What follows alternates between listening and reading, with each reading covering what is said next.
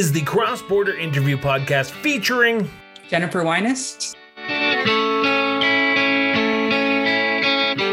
Welcome back to the Cross Border Interview Podcast. Today's guest is Calgary City Council candidate for Ward 2, Jennifer Weines. Jennifer, thank you so much for doing this. Greatly appreciate it.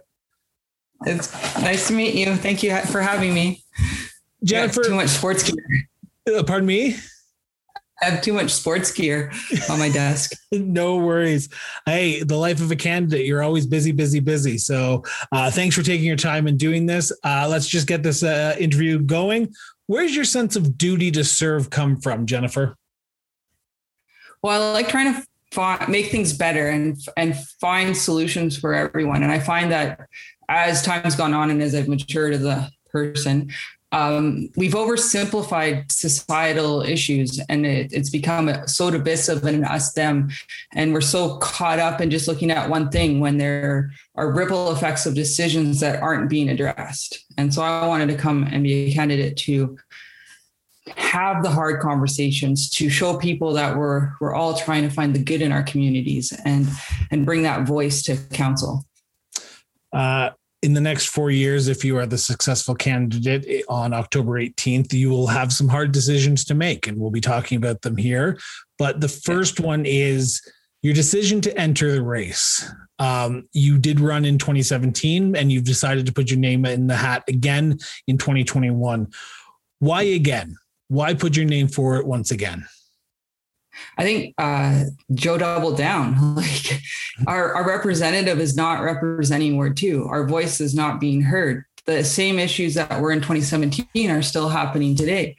Our new communities are waiting for transit and services. Our old communities aren't being advocated for maintenance.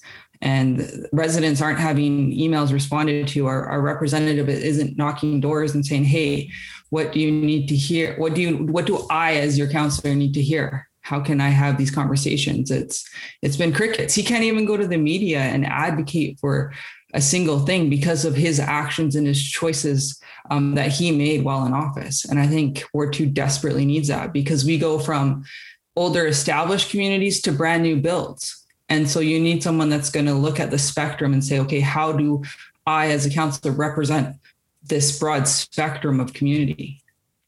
Now, we're going to talk a little bit in this part of this interview about what you're hearing at the doorstep. You just talked about it briefly there for a few seconds. Transparency, access to the counselor, transportation, but also on your website, you have key priorities under your issues, which your website is jenniferweines.com, which will be linked in the show notes for anyone listening and to my viewers. You talk about fiscal responsibility, accountability, innovative and effective public service, future of Canada, business cluster plans, and hands up, not hands out. Are you hearing those issues as well at the door? Yeah.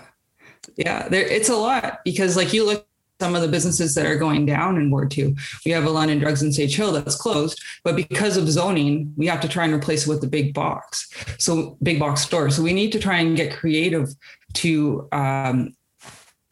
anchor community gathering places within Ward 2. And so I find that in Ward 2, you got open fields, you got big box that are closing down. Even if you go over into Royal Oak, there's a former bake store outlet that's closed, that's still vacant. So we have these big vacant facilities that need to be filled. How come our counselor's not going, how can we change zoning? How can we make it so that we can develop something that's going to attract Calgarians here? We have sports fields, but people just come and go. The focus on the downtown core is fine, but I think we also need to look at what Calgary holistically needs. And I'm sure there's other wards that are similarly designed to Ward 2 that are facing the same issues, but it's not being discussed. We're so micro-focused on Calgary. And if you look at what Cities Council's decision over the years to build lots of commercial in the downtown core, but didn't try and do balanced development. You had the people in the downtown core, but we didn't give them added services to anchor them there. And now that everyone has vacated the downtown, we're suddenly supposed to all focus on this one issue when Are my communities going, why do I have to stare at a future bus stop? When's our turn? When's our turn to have our issues addressed and talked about? And yes, we're talking about sprawl in this campaign, but we still haven't addressed the problems of the sprawl that we've already allowed to have happen. As the next city councillor for Ward 2, you will be there to represent the people of Ward 2.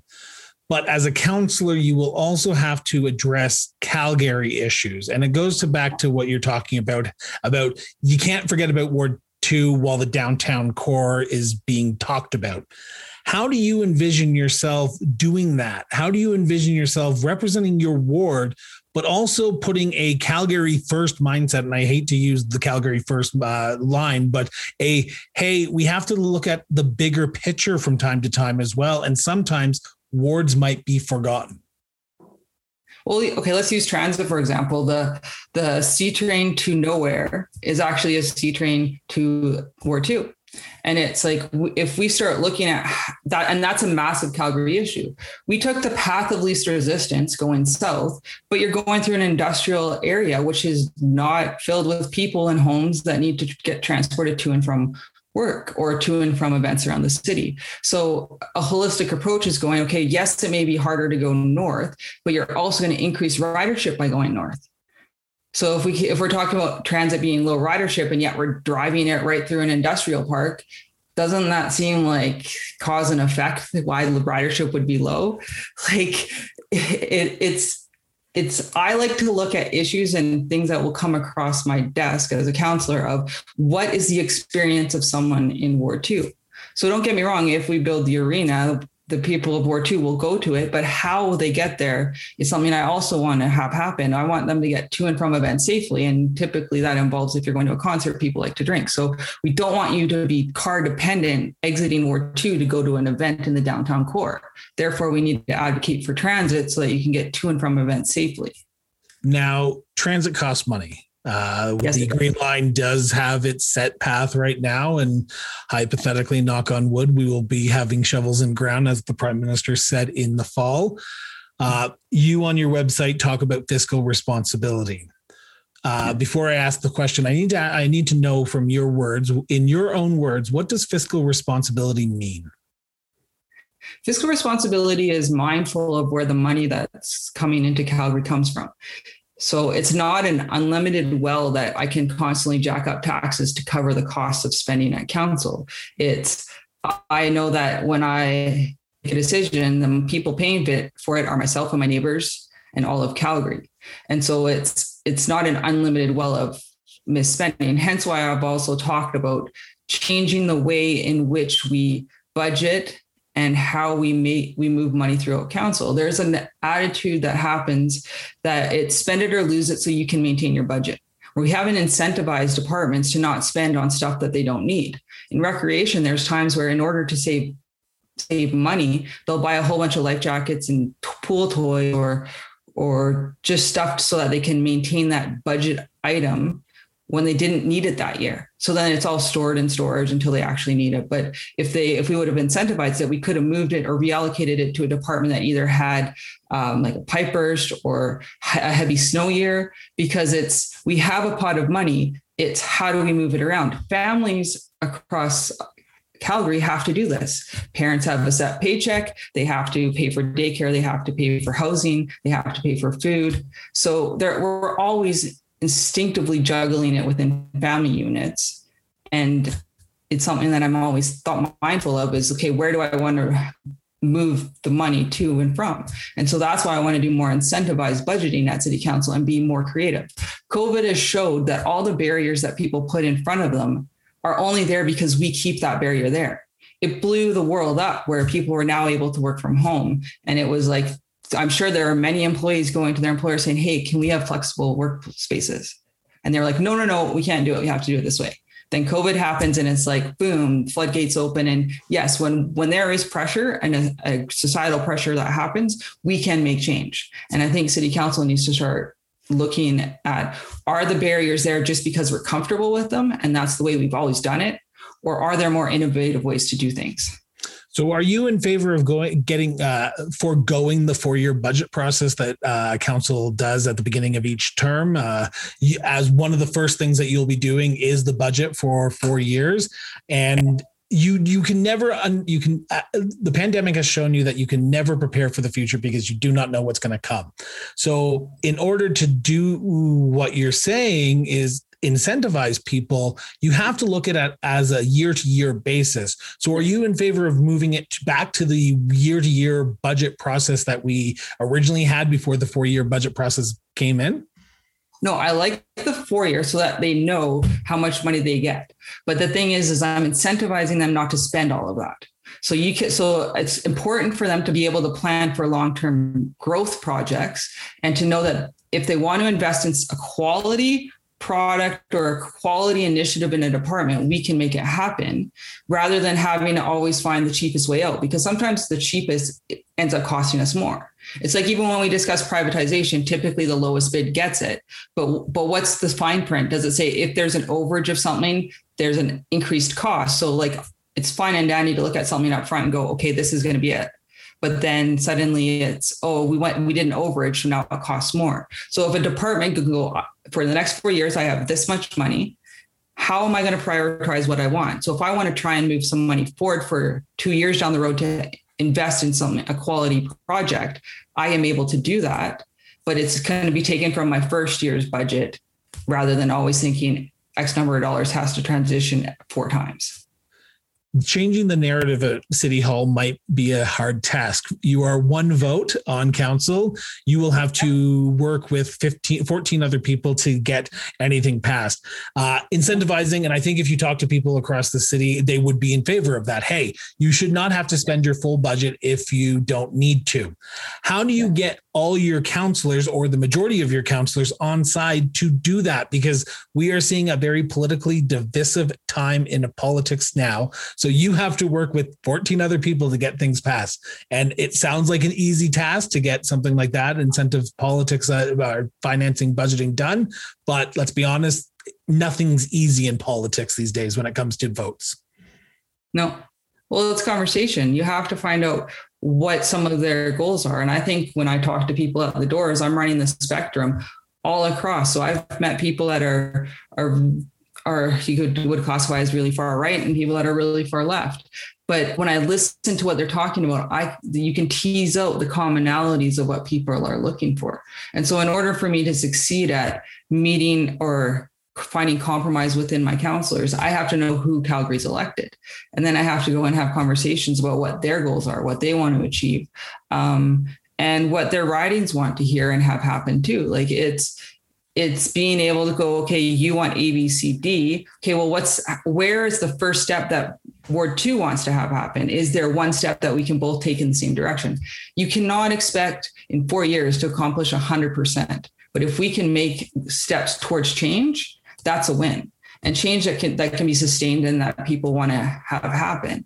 And I think right now people are also quite fearful, and we need to find ways to reconnect and alleviate that fear. It's important to talk and find out why people are afraid or what they're afraid of, and find ways to get everyone sort of comfortable with what's happened in this unknown world that we've had happen to us. Like it's and you got to look too at council. Like we have a lot of councillors that are not coming back. So we got a bunch of rookies hitting council. So how already there's going to be a bit of a shift, because there's going to be a multitude of ideologies coming that we're going to have to sit and discuss and work through together.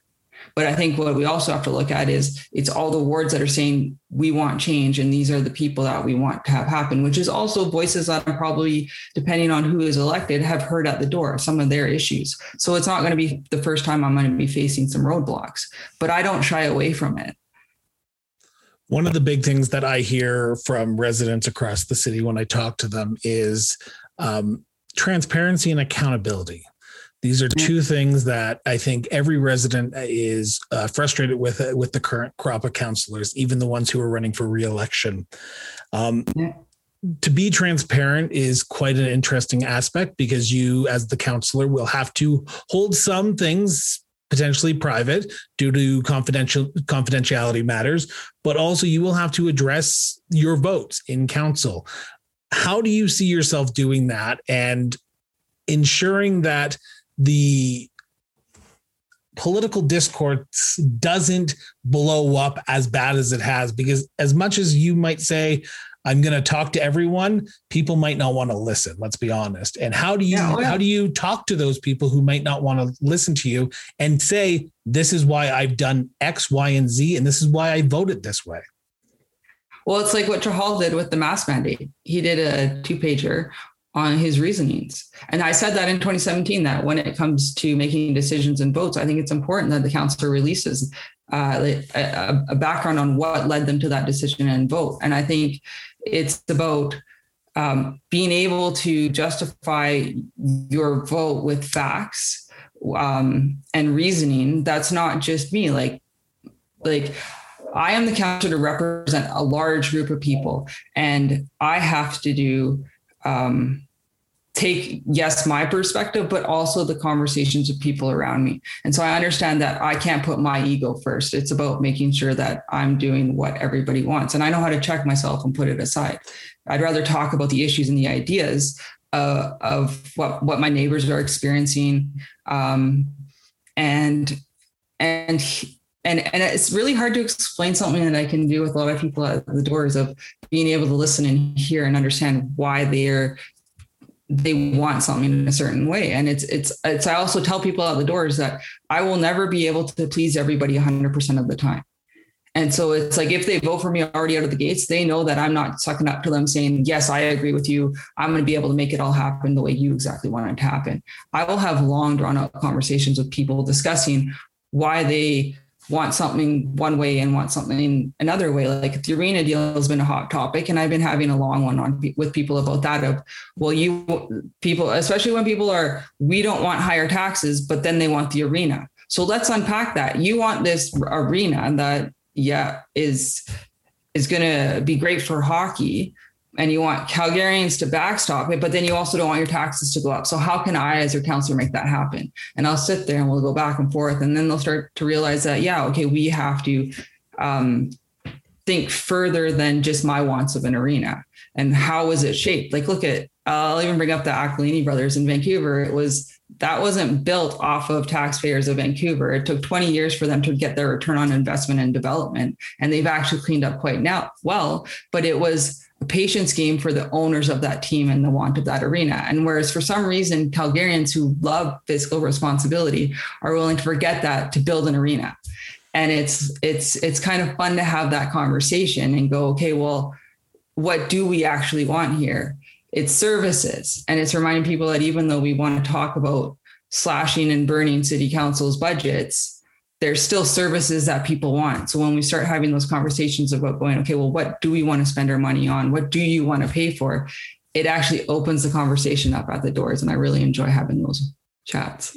Let's just talk about go a little bit deeper into this, because it's a great conversation. And I'm glad that municipal candidates like yourself are willing to openly talk about it. You will be presented with a wide range of topics that you will have to deal with. Some that you may not agree with, who might come to you and say, hey, this is what I want. You might not like it, but as my counselor, this is what I need from my city, whether it be my sidewalk paved, whether it be my road paved. Sometimes you will have to say no. Sometimes you will have to say no and explain why you say no. As the counselor who will be looking after the majority of people, sometimes you will have to make decisions based on the minority of people. How do you envision yourself doing that to work with a certain group of people in your ward to say, okay, let's try and get this figured out. It may not affect everyone in Ward 2, but I understand that you need it. I want to get it done, and we need to get it done. Yeah. I think too, what I'm seeing at the doors is what may be a minority issue is actually really interconnected. And so it's like this, there's pressures around the schools and ranch lands for moving people in and around it, and the roadways that need to be repaved, which is some of it started, some of it's not, and like playground upgrades. But you go, okay, well, is it just Ranchlands that's only dependent on this, or is it outside of it? Because Nolan Hill students are being bused over there. So I like to show people how connected the issue is. So maybe some people in Nolan Hill or other parts of Ward 2 are like, oh, that I don't want that. But I'm like, but your children are in this section of the community, so you're still going to benefit. And that's why I really like door knocking so many different neighborhoods, is I'm starting to really connect how people are moving throughout Ward 2, and how at first glance someone may assume that that doesn't impact them, but because I'm learning the patterns throughout Ward 2 of people that live here, I can open their eyes to something of how they're connected to another area of it. So that it's like, yes, your tax dollars may not be going directly into your backyard, but they are going to an area that you have overlapped. And that's why I always like to go back to how do Calgarians move around the community? How do we move around the city? And why it's important to always think about that. So it's a small minority issue is never just a small minority issue. I appreciate you saying that, because whenever I pose that question to some council candidates, they seem to not understand the while it might be just a one-person issue, it is connected to the bigger plan. It is connected to that bigger scheme. So thank you very much for answering that. I want to talk about COVID-19, the elephant in the room that is going to dominate the next 4 years of your life if you are the successful candidate on October 18th. How do you envision working with the next council, but also working with your residents of Ward 2 and the people of Calgary to ensure that nobody gets left behind? This pandemic has ravaged our city. Our finances are in a mess because things had to close. Services will need to potentially be reduced or looked at to potentially change the way that they are given next year due to the recovery, due to finances. How do you ensure that we keep the quality of life that we have while everyone continues to move forward and nobody gets left behind? Well, I think that's an interesting one, because even before COVID, Ward 2 families have been impacted by the downturn. There's a lot of people that went from 2 family incomes in Ward 2 to down to 1. And so we need to find ways to remember that we weren't living in the glory days in Calgary before the COVID happened. And we have to acknowledge that. So there's a lot of hidden issues that are going to be exposed coming out of COVID that we may try and label as a COVID issue, but it's actually a pre-COVID issue that's just been compounded by COVID. That's a little bit COVID heavy on the wording, but it's true. And I think we have to look at trying to make sure we continue to have growth happen. And so this, in some senses, this kind of takes us to the conversation in and around sprawl, because when you look at sprawl, it keeps housing costs low because you always have an increase in supply. But if we say, okay, well, we're going to stop sprawl and then we're going to force all the development downtown, you're still going to end up seeing an increase in housing costs. So again, it goes back to the identity of what Calgary is. We're a family city. And I think sometimes council's forgotten that, where we have a lot of kids. We're going to need new schools. We need to be creative in how we build schools. There's a lot of cool technology out there around modular home building. So why not stop making it so brick and mortar? We do more like modular to expand and grow as population growth happens in and around certain communities. I think we need to be more creative on what we see happening with our sprawl development. Is a great opportunity to start bringing in green tech to build houses and new communities in ways that we can have solar go on the roofs and generate the most solar benefit, as well as make a bylaw to have plugins for electric vehicles in all new builds, because this is sort of the wave of the future. And by having solar go on the new builds, you can help prevent some of the brownouts that are starting to occur when we have heat waves and everybody's cranking up their air conditioners. So it's more about looking about how we want to take the future. And then honestly, if you don't want to plug in an EV with the 220 that we're going to put in your garage, you can use a welder. So it's like, how do we market to both sides of the spectrum when it comes to electric vehicles or families? And also when we look at building, because like in Ward 2, when you start going to the edge, it's not single family homes, it's townhouses, it's apartment buildings. And I think this is being lost in the sprawl conversation. We assume that Ward 2 is being mass developed with only single family homes. And when you actually get on the edge of it, you're like blown away by how dense the population is out here. And it's how do we make sure we're being creative in how we build these new communities, even road shapes. So we've been arguing about lowering the speed limit. Well, how about how we design the roads? If you design a straight road, obviously it's easier for people to speed. If we start adding curves and bends, it instinctively makes the driver slow down. So how about being creative on how we continue to sprawl rather than just go sprawl's bad, I'm not going to have that in my city. But then forgetting that if we do that, then you're going to have to pay a lot more for housing, which in turn will leave people behind. At this current point in time, we are in a housing bubble. We are seeing house prices continually go up. In my area of the city, there are houses for sale on the street, on my street alone, and it seems like there's one going up each week. They are selling within a few days. You talk to the people who are living in those houses and ask them why they're moving or where they're going. They will say some, I would say about 40% say we're moving to another part of the city. Some might say, and I would say the majority of them are saying we're leaving Calgary. There's no opportunity here. Retention is going to be a key priority for the next term, because while sprawl is going to happen and we're going to see a potential increase in houses in the next few years in the city, attracting people and retaining the people that we have here, including youth, is going to be also another priority. How do you see retaining the population we have, but also growing it in a safe way? Because you don't want to oversaturate the market with so many houses that house prices collapse. So how do you see yourself balancing those two out? Well, it's kind of like the downtown is a prime example of what we don't want to do. It was all commercial. And I think I said that earlier. Yeah. And so we have to make sure that it's what's our long-term plan in Calgary, because we also can't just keep building houses. We need green spaces and community buildings. Ward 2 is so underserved for community buildings. It's actually impacting people's ability to vote and wait in line, because we don't have community buildings, and we don't have a lot of churches going in on the outer core or cultural buildings. So we have to go, well, how are we allowing development to happen without building anchor buildings, I'd like to call them, where we can foster that community growth and have support services occur in those buildings. You would think that the Hamptons would have an abundance of community buildings, but they don't. And so then they're also starting to develop the green space of the golf course. And these are precedents that we don't want to continue to see happen, because in some senses people were attracted because of the green space.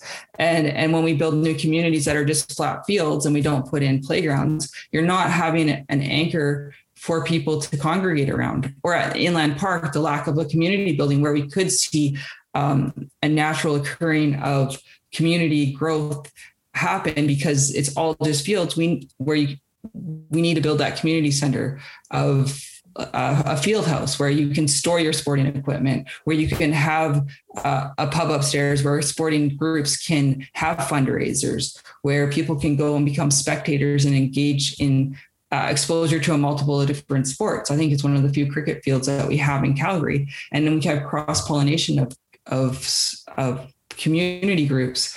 And that just grows from there. I'm not going to say, oh, this is just the end of it, because I don't know what would happen by simply creating an incubator of community interaction. And then more ideas spark from that. So I think it's really important to go, how can we look at where we're at with the money we have, make it more appealing for people to stay and connect with your neighbors and connect with a support network that makes you want to stay in Calgary. And childcare costs, I think, is something we kind of alluded to in this conversation of why people would leave. Because if we're talking families, there are provinces that are enticing people because childcare will go down. When you look at paying the cost of 1 month's rent to have your child monthly go in daycare, we really have to start having a conversation about how do we make sure that our kids, which are our future, have safe places to go, and the families not paying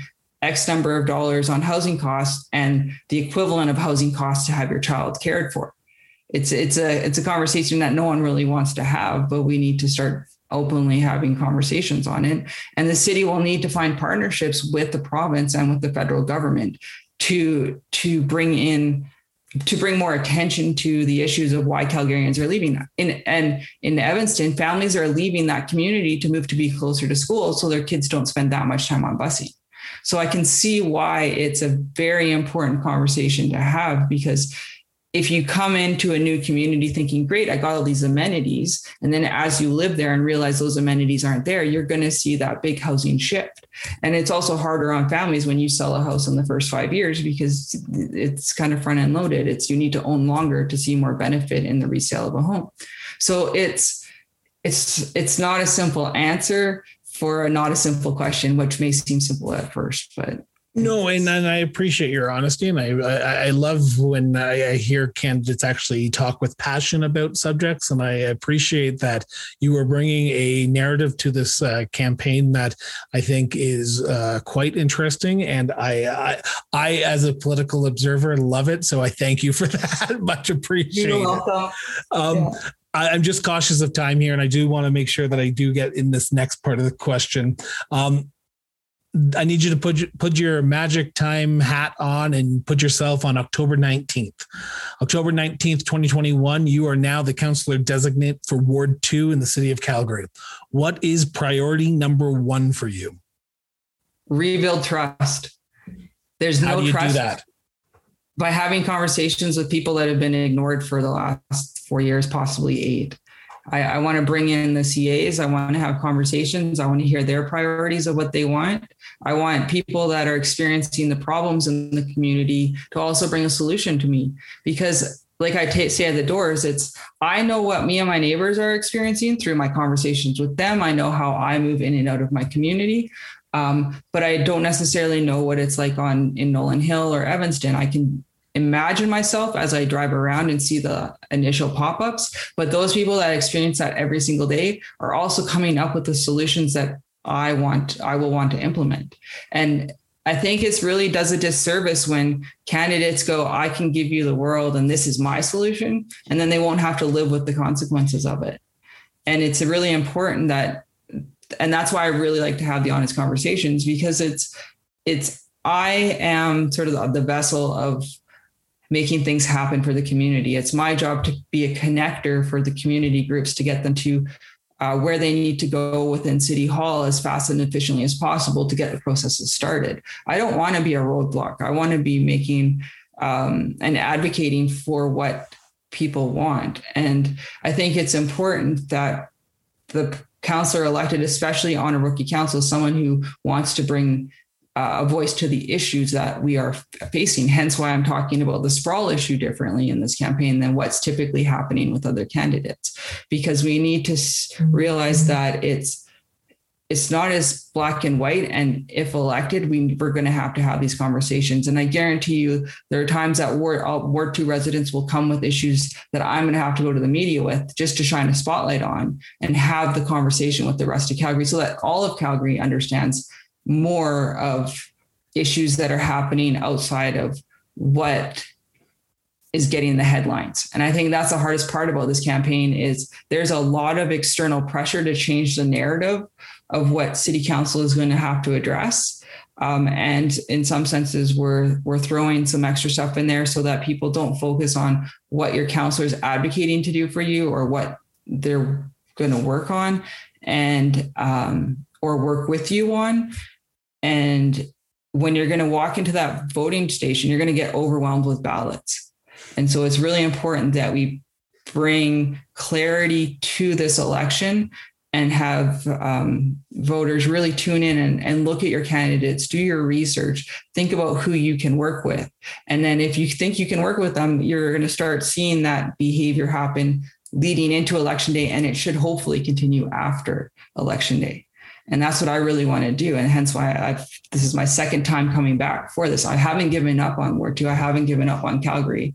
And I think I'm the only candidate from 2017 that is running again. My counselor hasn't even confirmed to Ward 2 whether he's running again or not.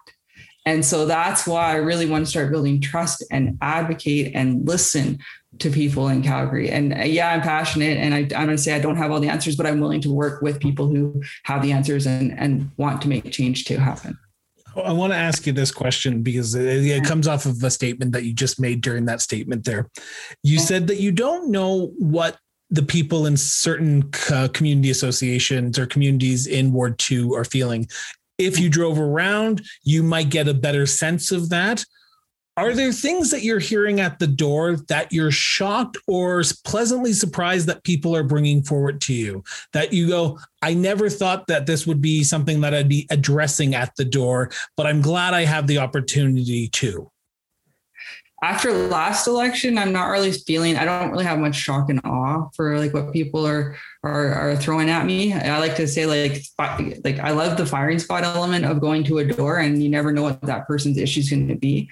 But because I can enjoy the conversation and get very passionate about what people are experiencing, I actually thrive on that conversation at the door, because it's like someone can start with like, oh, I want this, and then we'll talk through it, and that's what drives me to do this. It gets me excited to engage with the next person and the next person, because by the time I finish going through a community or a small hub, there a lot of their asks are so simple. It's put a flashing light on a crosswalk that is heavily trafficked, especially near a bus stop.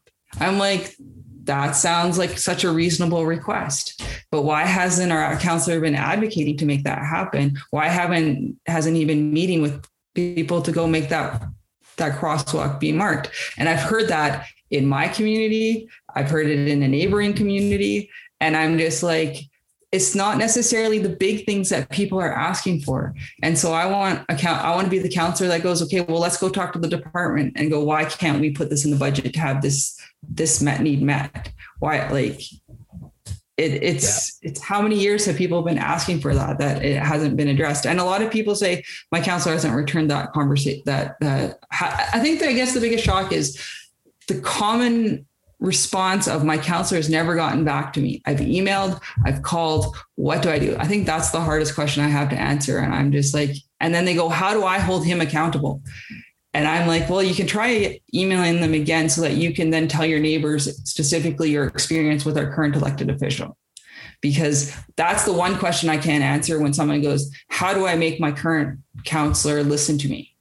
Other than say, change them out and put me in. And so it's one of those ones that I'm trying to encourage more conversation, I guess is also part of it. The answer to that question. That's awesome. As I said, October 18th is election day. Take 2 minutes, talk to the people of Ward 2 who might be listening to this, who might be watching this. Why should you be the next city councillor for Ward 2? Because I want to work with you right away. I want to help get your voice heard.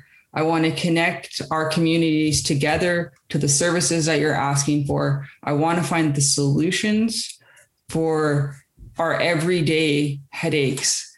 And I want to take the conversation past just the surface, yes or no, do you want this or that? I want to find ways to make steps towards a better community and also have the community associations be heard, because there's a lot of times they're being shut out from what our counselor's work ethic. I don't know how they would describe it, but it's about making sure that we find a responsible counselor that like we talked about earlier, fiscal responsibility. It begins with our campaigns. All of us candidates are managing tight budgets. But in 2017, I spent less than $6,000 against a candidate who spent over $343,000. And I lost by roughly 3,000 votes. So if you want someone who is actually living and managing money efficiently and effectively to get my name out and to have conversations with the community, I'm willing to do the work, and I'm actually practicing it throughout my entire campaign. So it's reach out. I want to have a conversation with you. If I have missed something that you are experiencing in your daily life in Ward 2 that you have not been heard on, connect through my website and let's have the conversation. Let's try and start getting attention on the possible solutions for what you are experiencing within Ward 2. That's the greatest segue I've ever had in the about 40 conversations I had during these interviews. How can people get involved? How can people get involved in your campaign? Because you have a few weeks left until election day, and you will probably need volunteers. You will probably need people to reach out. You will try to reach all the doors, but you might not be able to. How can people reach out? How can people get involved? You can connect with me through my website. I'm not sure if you put a link to it, jenniferweines.com. You can donate. And trust me, I will use your donation very effectively to reach out to the community. You can help door knock. You can help lid drop. If you have another skill that I'm not even thinking about that you think would be valuable to my campaign, let me know. I'm open to new and creative ways of campaigning and connecting with the community. It doesn't necessarily have to be the traditional way, but if it gets the word out to your neighbors, to people in Ward 2 that will get them out to vote, let me know. I really like innovative new ways of doing things. So let's talk. Awesome. With that, I just want to remind my viewers and my listeners that the link to Jennifer's website, if I'm not mistaken, her social media platforms as well, will be in the show notes along with her email address to her campaign. I highly recommend that you get out and vote, get engaged in this election. This is the future of Calgary we're talking about. October 18th is election day. Jennifer, thank you so much from the bottom of my heart. Greatly appreciate it. And thank you for taking your time and sitting down and discussing sprawl and all these important issues that will be facing Calgary for the next 4 years. Awesome. Thank you for having me. Cross Border Interview Podcast was produced and edited by Miranda Brown & Associates.